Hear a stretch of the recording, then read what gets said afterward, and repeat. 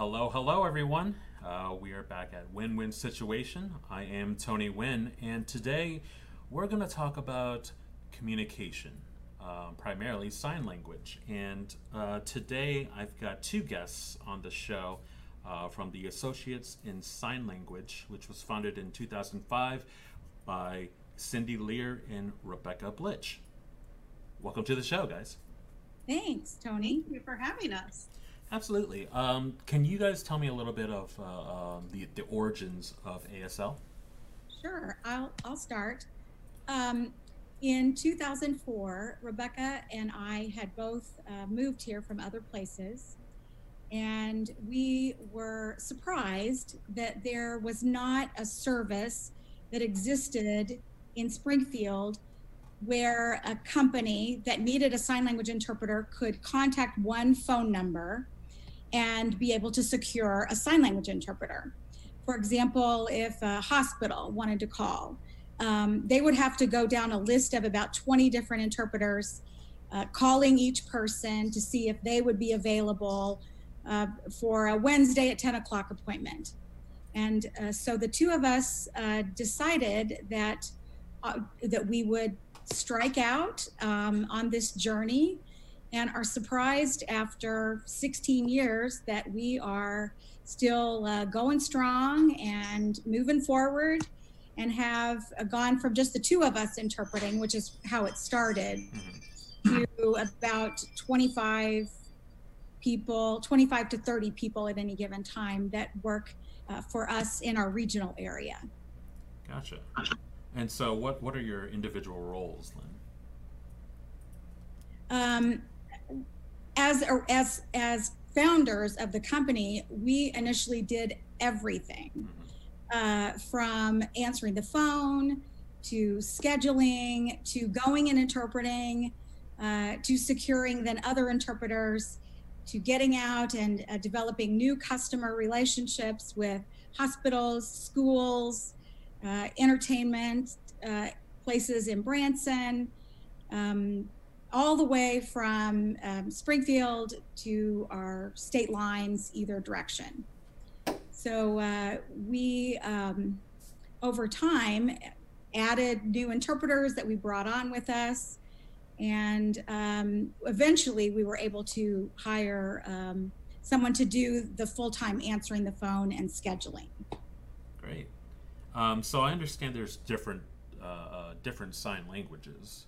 Can you talk a little bit about that? Because I noticed it's the American Sign Language, and there's the British and all these other ones. What's the difference? How does that work? Right. So that's something that people might misunderstand, or that's a myth that sign language is universal. It's not. So typically each country has their own signed language. There is international sign language, which is something that you learn to do so that when you go to another country, you can still communicate, but it's not purely American Sign Language or purely their sign language. It's a mix and an international language that people use. We also have regional differences within the United States as well. So people who live out west sign some things differently than we do here. So those things are all things you try to keep up on and learn and keep up with your continuing education to stay abreast of the changes and the regional differences. Gotcha. So in terms of, are there similarities then between all the different languages, or is it just like any spoken language, I suppose, that some have similarities and some are completely different in terms of communication and vocabulary? Probably both. So there will be some things that you can figure out, but there will be some that are totally different and you'll have no clue what it is. So yeah, a little bit of both. I like to use the example of I think it's in Chinese Sign Language, you have hello like this, hello, and we say hello like this. Oh. And I think it's kind of cute. It looks like two people kind of bowing, hello. Oh, yeah, that makes sense. And I don't know many signs in other languages, but it's just one example. Yeah, great. So in terms of becoming an interpreter, and for yourselves in hiring an interpreter, like what kind of traits do you look for, or what are the prereqs to be an interpreter? Well, first, I think you have to look at whether someone has the skill level, and we are looking for people that have a license in the state of Missouri, and people that are also certified in the state of Missouri, which means that they have met qualifications that the state has put out that allows them to have the certification and a licensure. So that's very important for our company. And so once you find out that a person is skilled, then we want to be able to make sure that they are very professional in their clothing, in showing up on time, being very reliable, and that they have a certain level of flexibility. The services that we provide encompass a real wide variety of situations, from court situations to medical situations and entertainment situations. So a person has to be able to be very flexible in their language and in their skill level to be able to meet the demands not only of the situation, but also the given language of the person. So you might have a deaf person who is a PhD level person, or even a physician that is deaf and uses sign language, and you may have someone who has cognitive difficulties. And so an interpreter has to be able to match any given person's communication needs, but also match any given person who's a hearing person, is what deaf people call us. They have to be able to match that person's communication level. So it's a little bit more complicated, I think, than what it seems. Sure, yeah.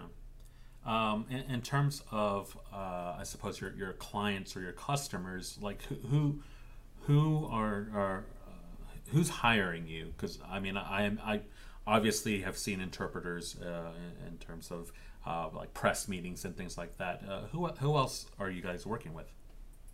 I would say that we have about 150 customers or more, and that's just about at any given time. So they're people that maybe have an employee that is deaf, and they're having staff meetings, and they would hire an interpreter to come in maybe for their monthly staff meetings.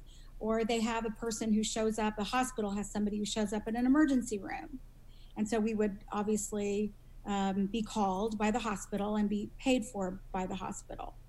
The Americans with Disabilities Act specifically gave guidance to companies that they were responsible to provide access and communication. And so it then behooves the company or hospital or whomever to hire the interpreter. It's not the deaf person who's hiring the interpreter. Gotcha.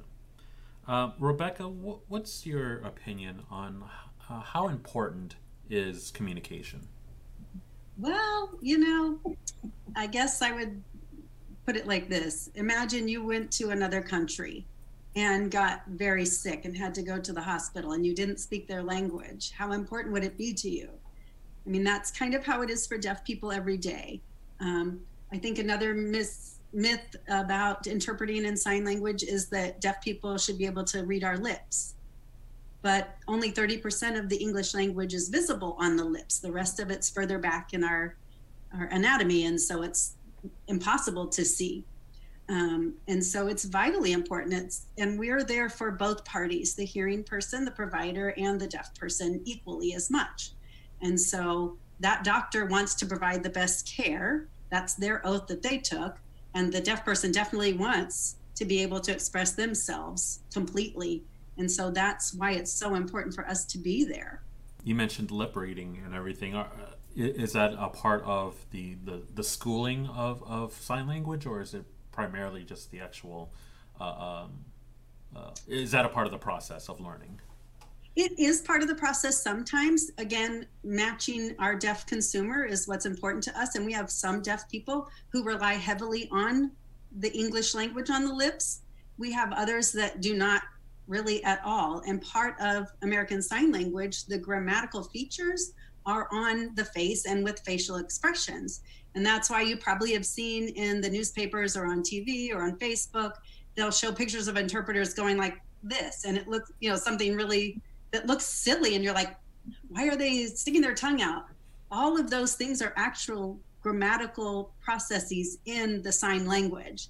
And so I think that's another thing, hearing people like, wow, they look like they're doing something crazy up there, but it's really part of the language, and it's a beautiful language. Yeah, absolutely. I have a funny story to tell you, Tony. Yeah.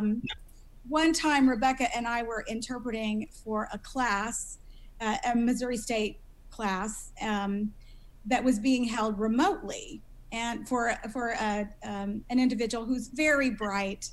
And so we were on video every Monday, Wednesday, Friday, and we had no idea that the screen that they were showing the interpreter on was like 60 inches. And so you could see everything, every strange movement. And from time to time, the screen, it wasn't the best quality at that time, because it would have been 10 years ago or so before we had all of this advanced technology, but you would freeze. So we would freeze in positions like, or strange things, but we had no idea that we were frozen like that. And really this went on the whole semester. And finally, our deaf client said, did you know that the whole class would be laughing at how crazy the two of you looked? I said, no, I'm glad I had no idea. Would have been mortified. Well, I guess it would take a lot of confidence to be able to do what you guys do, obviously, because you're speaking in front of a lot of people at a lot of times. Yeah. So let's talk about the general public and sort of the things that people don't know about what you guys do. Are there any negative emotional or physical stress that you guys go through that the general public would have no idea that comes a part of your job? I think one of the things that I think of first of all is typically the professional standard for our industry is if any assignment is more than 2 hours in length, we require 2 interpreters, because the language itself is not only the physical language that you see, but the processing of simultaneously taking in information and changing it in your mind into this second language and putting it out physically on your hands is very labor intensive, mentally and physically. And so typically when it's a longer period of time, like an all-day orientation for work or a conference or what have you, we'll have 2 interpreters that will take turns every 20 minutes or so.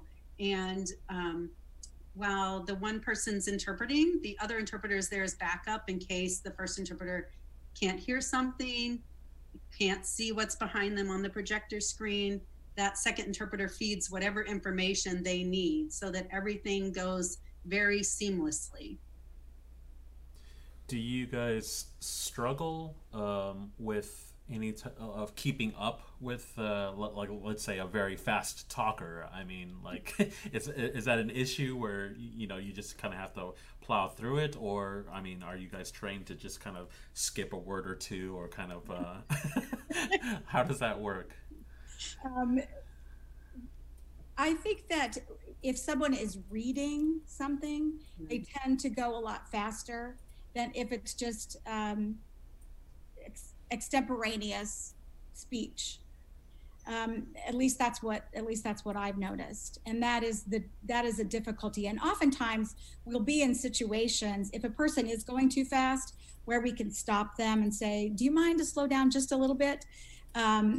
And then, of course, you sometimes have the opposite, where people think that you're interpreting word for word, so they'll go very slow, which also is very difficult because we don't typically speak like that, so it doesn't look very natural to do word for word for word. Sure. Rebecca, were you going to say anything?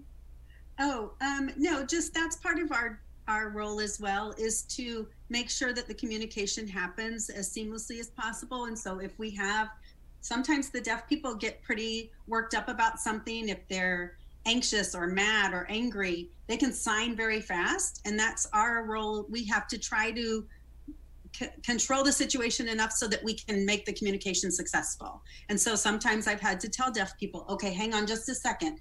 And I get all that out that they just signed to me out in English. And then I say, okay, now let's pick back up again. And so that's kind of our role, to help mediate that communication to make sure it's successful.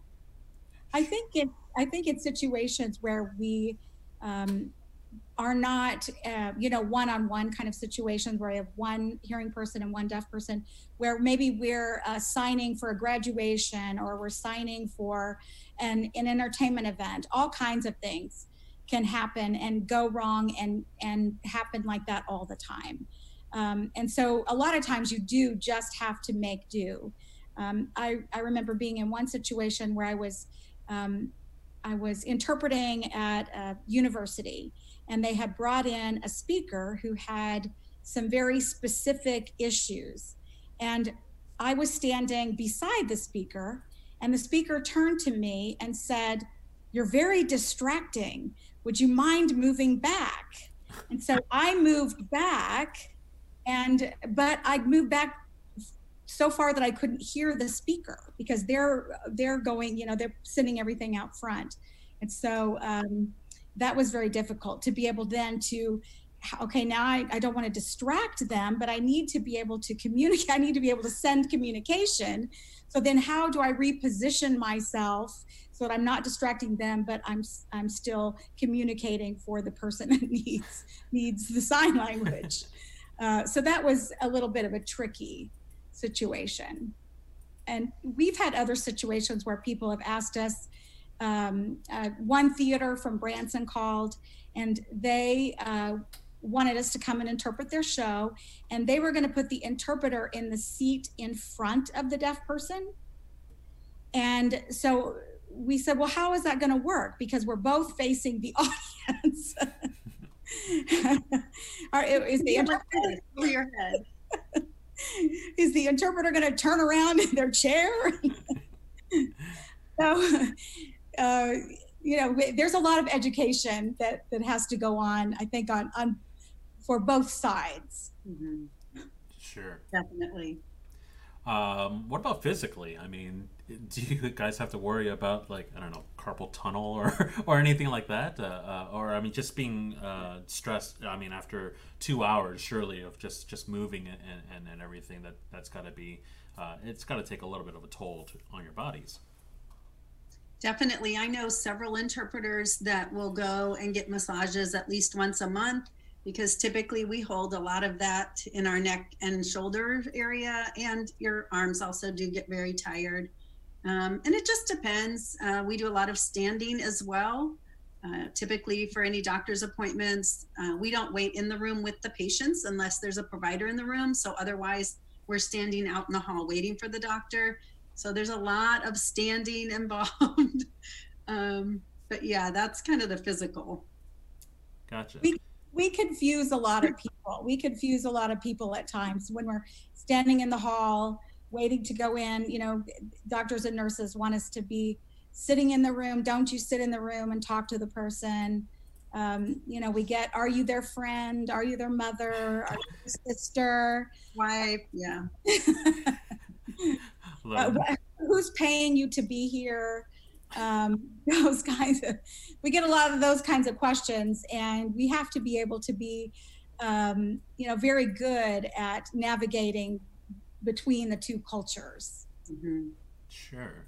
Can you talk a little bit about, I suppose, the difference between doing a press conference and then going and interpreting for like a concert? Well, the press conference, it's very stressful, right? Because you have the whole world watching. And I think it's stressful for some people because they will probably get critiqued, or there will be comments. I've seen them even with the press conferences recently, where just folks are putting on the Facebook feed, what is that weird person making gang signs, and those types of comments. And so you have to be pretty thick-skinned for some of that, or, oh, they made a mistake. But yes, when you're doing something that high profile and that important to people, this is people's lives that we're talking about. We're trying to get out public information to help them be safe. It's very stressful. It's also documented forever. Right. So any mistake you've made, and you know how people, you're very self-critical anyway.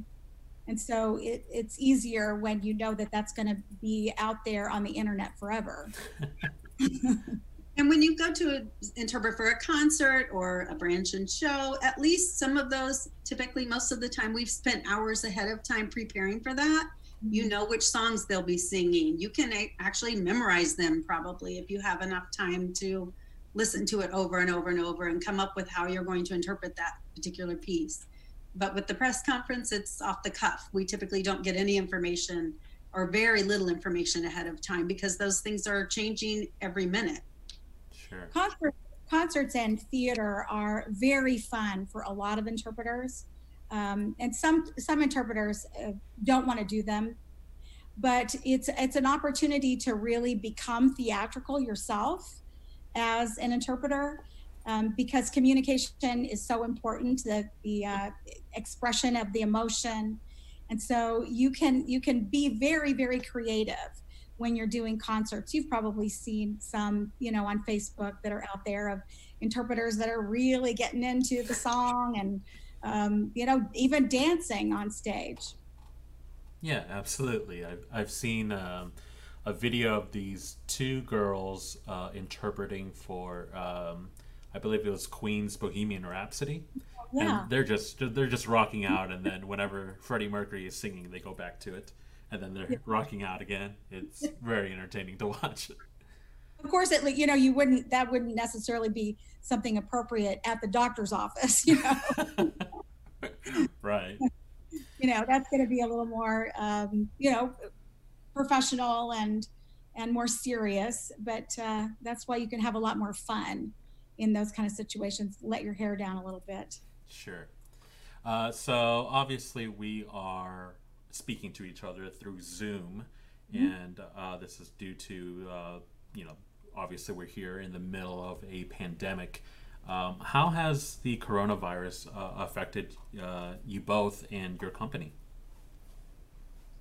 Well, typically interpreting services are provided on site with an on-site interpreter, and that has changed dramatically for our business. As you probably are very aware, many things, people are working from home, they're doing everything via Zoom, the schools are closed, so everyone's working remotely pretty much. And so that has shifted some of how we provide services. For some consumers that is effective, but for others it's not. We have folks that may have any type of visual impairment, makes the Zoom or the video remote interpreting more difficult. Or if you have processing disorders or delays, that makes it more difficult to not have an in-person interpreter. And so it has changed. It's been challenging, and we're definitely doing our best to get through this. We were able to switch a number of our college students that we've been interpreting for from in-class interpreting to interpreting on Zoom. And I know that even the instructors are struggling with that as well. And so we're not the only ones, but in some of the situations, we are providing the communication while the instructor is lecturing. And in other situations, we're watching and interpreting the lecture and filming the interpreter doing the communication for the lecture and then sending it to the person later. So it just kind of depends on what works for any given person in any given situation. In-person interpreting is always better. Gotcha. Okay, well, I think we are just about out of time. So thank you so much for talking with us. Is there anything else you guys want to say to all of your fans out there? Well, thank you so much for having us. We really appreciate the opportunity to share what we do and what we provide for the area. So thank you. You can always check us out on our website. It is www.aslmo.com. And it's also where you can request an interpreter or contact us about getting more information about what we do. We're always happy to share. All right. Well, thank you guys for Cindy Lear and Rebecca Blitch. I'm Tony Wynn. Thank you so much. Thanks, Tony. Bye.